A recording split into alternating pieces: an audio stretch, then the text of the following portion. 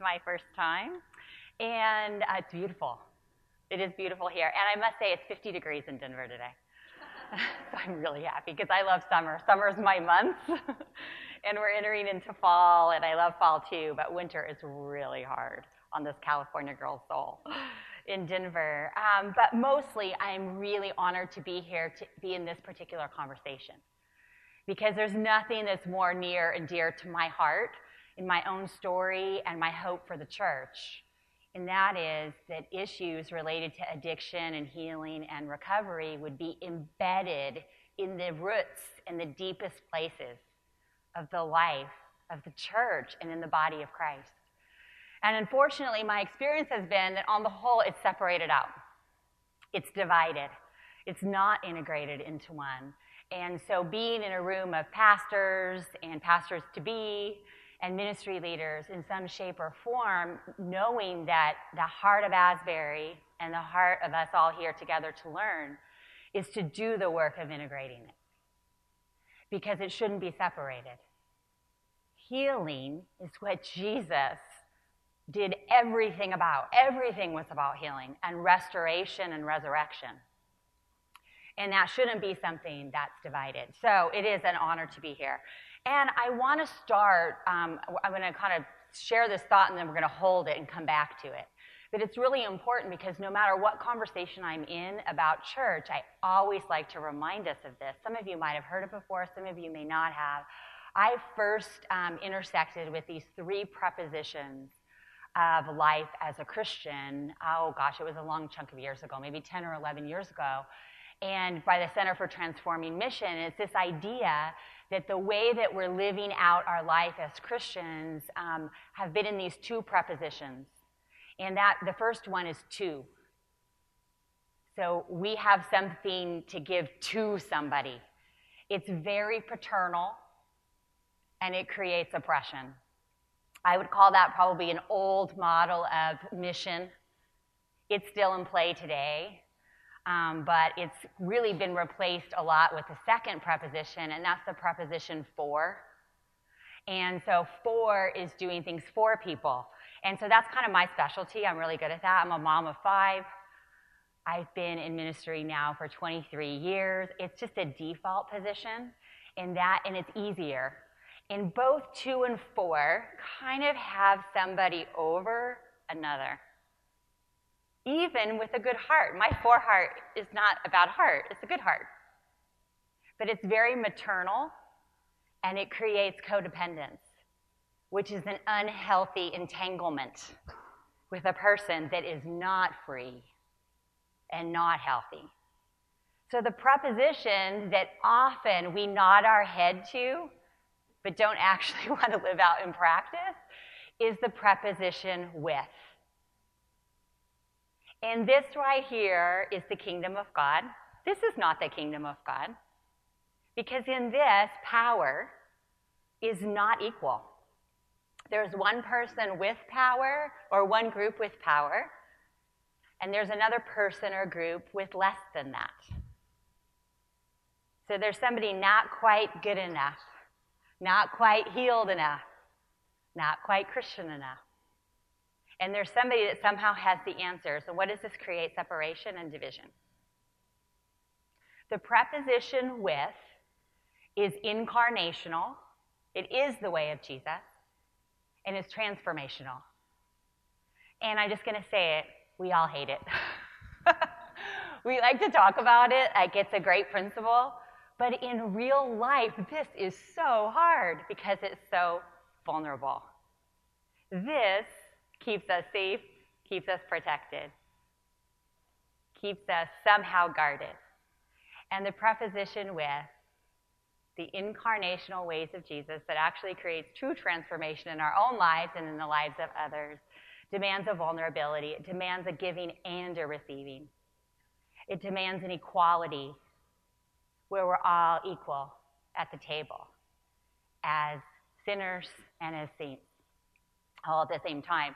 And so I'm going to pause that thought and come back to just a little bit about my story so you know where I'm coming from. And this is really, I'm not Methodist. This has been really fun for me to be around so many Methodists. I have a lot of friends who pastor Methodist churches, but my experience was that I came from a non-Christian family. I was raised in Northern California. My mom married 3 alcoholics. My dad was number 2. And when you live in an alcoholic family, no matter what that looks like, just weird stuff happens. And kids find a way to cope. So we all have a way of coping. My way of coping, it was not a Christian family, so there would maybe talk about spirituality, but nothing specifically and overtly about Jesus. So my way of coping was good girl, peacekeeper, do everything to be shiny on the outside, make sure nobody was ever upset, angry, anything that kept the peace. And so I had all this stuff stuffed way down inside of me that I coped by performing, getting great grades, Kathy Angel, Kathy good girl, Kathy do everything that kept the peace. I was desperate for Jesus. And I actually did not have Christian friends. I didn't have people who went to church, and this is one of the reasons why I still believe all these years later, is that somebody somewhere along the line gave me a little white Bible and told me to read the book of John. And I love to read. That's how I found a lot of escape and healing in my crazy family. And so I read the book of John, and I was just like a moth to a flame, just strangely and beautifully drawn to Jesus. And it was like he knew my pain. He knew the things that I couldn't say out loud. And that purity, that wasn't through church, it wasn't through somebody evangelizing to me, it wasn't through any of those things I always hold on to. Because out of that, over the years, I did end up in church. And I did end up going. And I ended up coming to the altar every time to ask for forgiveness again. Because in that length of time, I had an abortion and hid it. I never told anybody about it, and I never told anybody about any of my pain. Literally, I was crowned homecoming queen in my high school 3 months later. The split that kind of added, it wasn't that. It was my family before then, but it was like the icing on the cake. And it did draw me to Jesus because I was desperate to have that part healed. But the truth is that I went over and over and over again, and I never felt forgiven. And I never felt safe enough to say it in the circles that I was in. So my way of coping is a way that a lot of us cope. We just work harder, try harder. And I was like, I better make something of this mess that I've made. And so I went to Pepperdine University. I got my degree in 3 years. My mom was a single mom. I was a poor girl at a rich school. But I'm really grateful because there was a sense there that I started going to church. I started learning more. I started dedicating myself to Jesus. I desperately needed him. But here's the truth. I didn't tell my story. I just kept performing. I got married several years later. I got my master's degree right out of Pepperdine, and then I met my husband, and I didn't tell him the truth either. We went to church every Sunday to Sunday school, marched our children in cute baby Gap clothes. And nobody knew what was going on inside of me. And what I found of becoming a Christian from a non-Christian family, that actually all my good girl skills were even amplified more in the church and revered. Inside I was dying, you guys. I had 2 kids. I was lonely. I was disconnected. I was filled with shame. It was coming out in my parenting. I had friends, but I didn't feel known. And I kind of could stay in this. Like I had something over them in some ways and then nothing underneath. There was no equality and no vulnerability in my relationships. So I'm so grateful I went to a Baptist church. It was very conservative in so many ways, but I had a friend who went to a seminary similar to Asbury Seminary, and her experience started to open up. She invited me into a group, and I went and began to listen to people actually being honest about struggles. Everyone looked good on the outside, We all had a lot of education. We had a lot of resource. And inside, shame in every category you can imagine. And I remember listening to them share, and I was like, I'm not sharing that. I'm not sharing that.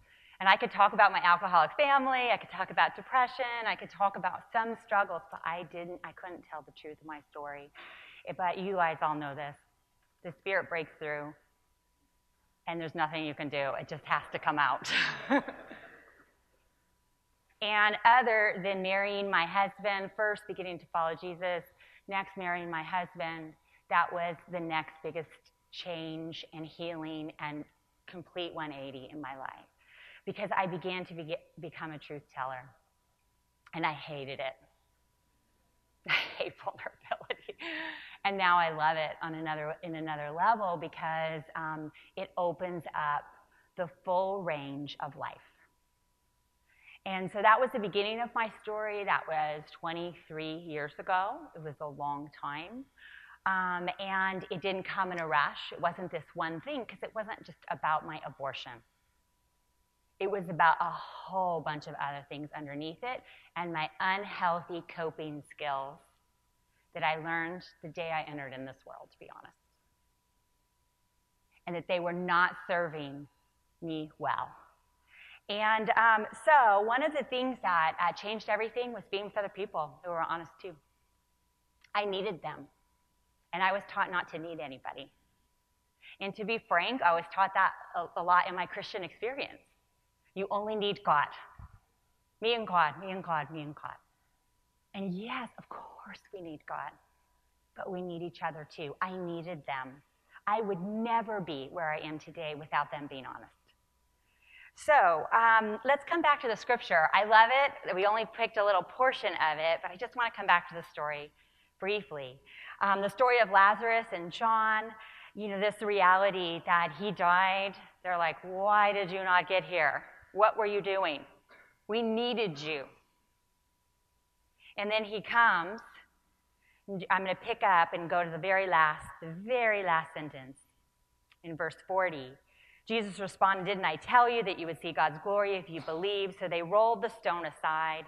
Then Jesus looked up to heaven and said, Father, thank you for hearing me. You always hear me, but I said it out loud for the sake of all these people standing here so that they will believe you sent me. Then Jesus shouted, Lazarus, come out. And the dead man came out, his hands and feet bound in grave clothes, his face wrapped in a headcloth. To me, this is the most important part. Jesus told them, unwrap him and let him go. Unbind him and let him go. Take off his grave clothes and let him go. Loose him. There's all different versions of the same action. And that is that Jesus raised him from the dead and called him out. But those grave clothes did not automatically fall off of him. He looked at his community and said, help. Unbind him. Unbind him. And so I think out of everything, to me, the piece that we need is to unbind each other. You need unbinding. I need unbinding. I don't get to just work on yours. That's this. I need you to help me. And I need to tell my story that helps you. We need each other. And so a significant thing about this passage is that God does the raising. God does the raising. There's no question. There's no question. God does the raising. God's the one that prompts people to go to a meeting, to tell the truth, to move forward on something. God does it. But then we have a responsibility as followers of Jesus to be present and to help do the work. The grave clothes do not automatically fall off. They don't. They never do. I'm 23 years in, and my friends are still helping me unwrap. So we're all wounded, we're dying, and we're stuck with a lot of messages about ourselves And they look different for every person, whether you came from a two-parent family that was really super-duper healthy, or whether you grew up in a family with so much brokenness and so much in the dark and so much hidden and so many shameful things. That whole range, we're all in the same boat. It just looks different. It just looks different. And here's the thing, is that we will always want to help other people get unbound, and we will never want somebody to help us. We'll always try and figure it out. And so, what are some of the wounds in our grave clothes as we're talking about addiction and compulsive behaviors in this particular week of Holiness Week? At Asbury, very often, this has been my experience in recovery ministry all of these years, and the Refuge, the faith community that I co-pastor and help plant, we get this all the time. Well, I'm not like those people. Yes. I'm not like those people. I'm not as bad as those people. I don't struggle with drugs. I don't struggle with alcohol. I had a good family. I'm not like those people. This right here is going to be the death of the church. Those people will not work. It's because those people are all of us.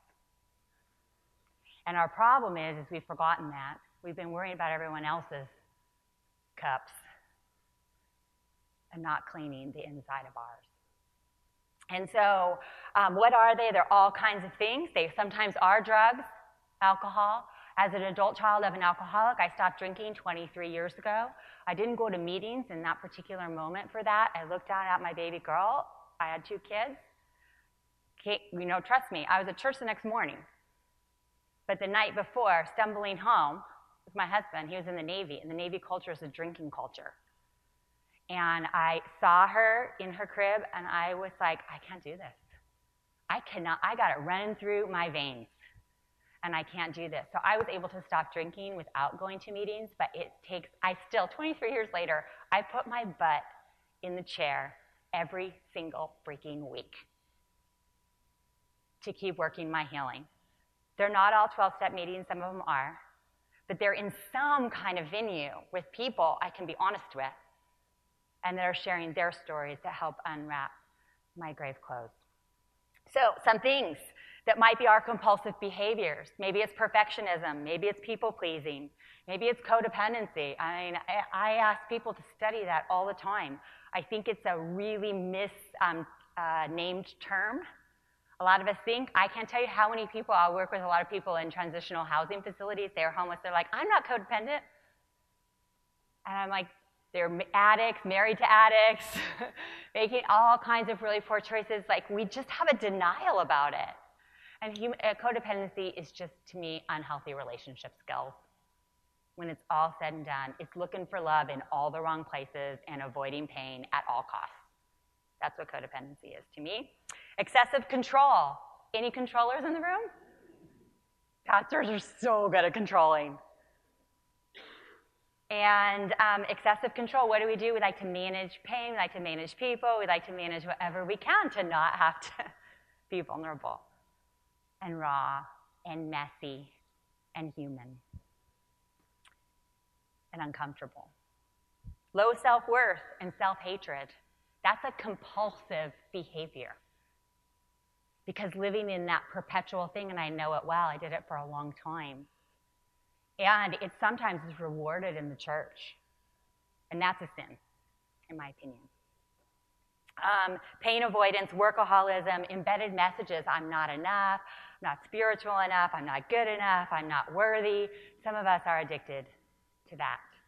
The list can go on and on. I have some of my grave clothes. I had time to think about this. I have all kinds of things on here. I have the pain of my abortion. I have codependency and problems with relationships. I have unworthiness, shame, perfectionism, self-hatred, hidden rage, unhealthy peacekeeping skills, fear. Those are all things I can say 23 years later that are not as evident. Some of these are not as strong. They don't have a hold on me. They're not guiding every bit of my life. But some of these I'm still sorting out. And I need my friends, my brothers and sisters, to help me unbind these wounds so they can be healed. So here's what we tend to do with our wounds. This is our natural tendency, these kinds of things. We hide and pretend. We try to heal ourselves, grind down, figure it out. Maybe, if you're lucky, go to a counselor and talk to one person. Sort it out in our head, manage it. And then the third one, this is to us, pastors and leaders. We rely on 2 and 4 and making ourselves really needed to avoid what's going on inside of our hearts. That's what usually we do with our wounds. So what's the way out? It's this. It's incarnational community with one another. It's being honest about our wounds. It's unbinding each other. The refuge community is dedicated to this level of honesty. When people walk in, they're a little stunned. But I will tell you, I can't hide there. I can't pretend, and I can't do this with them. They will not tolerate it. Because we are fellow strugglers, doing the best we can with what we have, seeking after God, and understanding that healing is a long process. So my hope for, when you're 50, you have to carry these everywhere. My hope for us as we wrap up is that we will find a way, each of us in our own way, to first and foremost listen to the stirring that God is calling us out of. God's the one that calls. But we have a responsibility to say it out loud. We have a responsibility to say it out loud. This is the 4th and 5th step, the 12 steps. There's lots of ways to apply that. But I will tell you, I wanted to get it by myself. And I needed my community to do that with me. So I want to give you just a moment to kind of sit, notice your feet on the floor, notice in the room, and consider what part in your story, things that you're struggling with now, things that are hidden in the past. It looks different for everybody. But I guarantee you there's something going on that probably we haven't said out loud out of fear. I wrote a whole bunch of them on my grave clothes, my linen.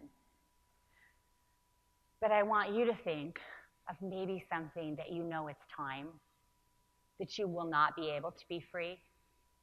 You will not be able, you will stay in this position in ministry, and you will stay separated from the life, the new life that God wants to bring to you and through you.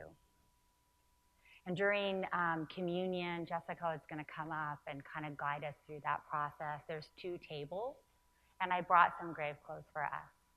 Not everybody likes to do this. It's okay. I would ask you to take one as a symbol because there's something. And if anything, it's just to ask God to show you. But if you know that there's just one thing, it's a struggle, just write it down. There's some pens. Take it with you. Keep it. And then ask God to show you who and how and where. I don't know what that process will look like for each of us, but I know that that's where new life comes. And the question I would love for you to ask is, how can I be more honest about this in some form of community that's safe?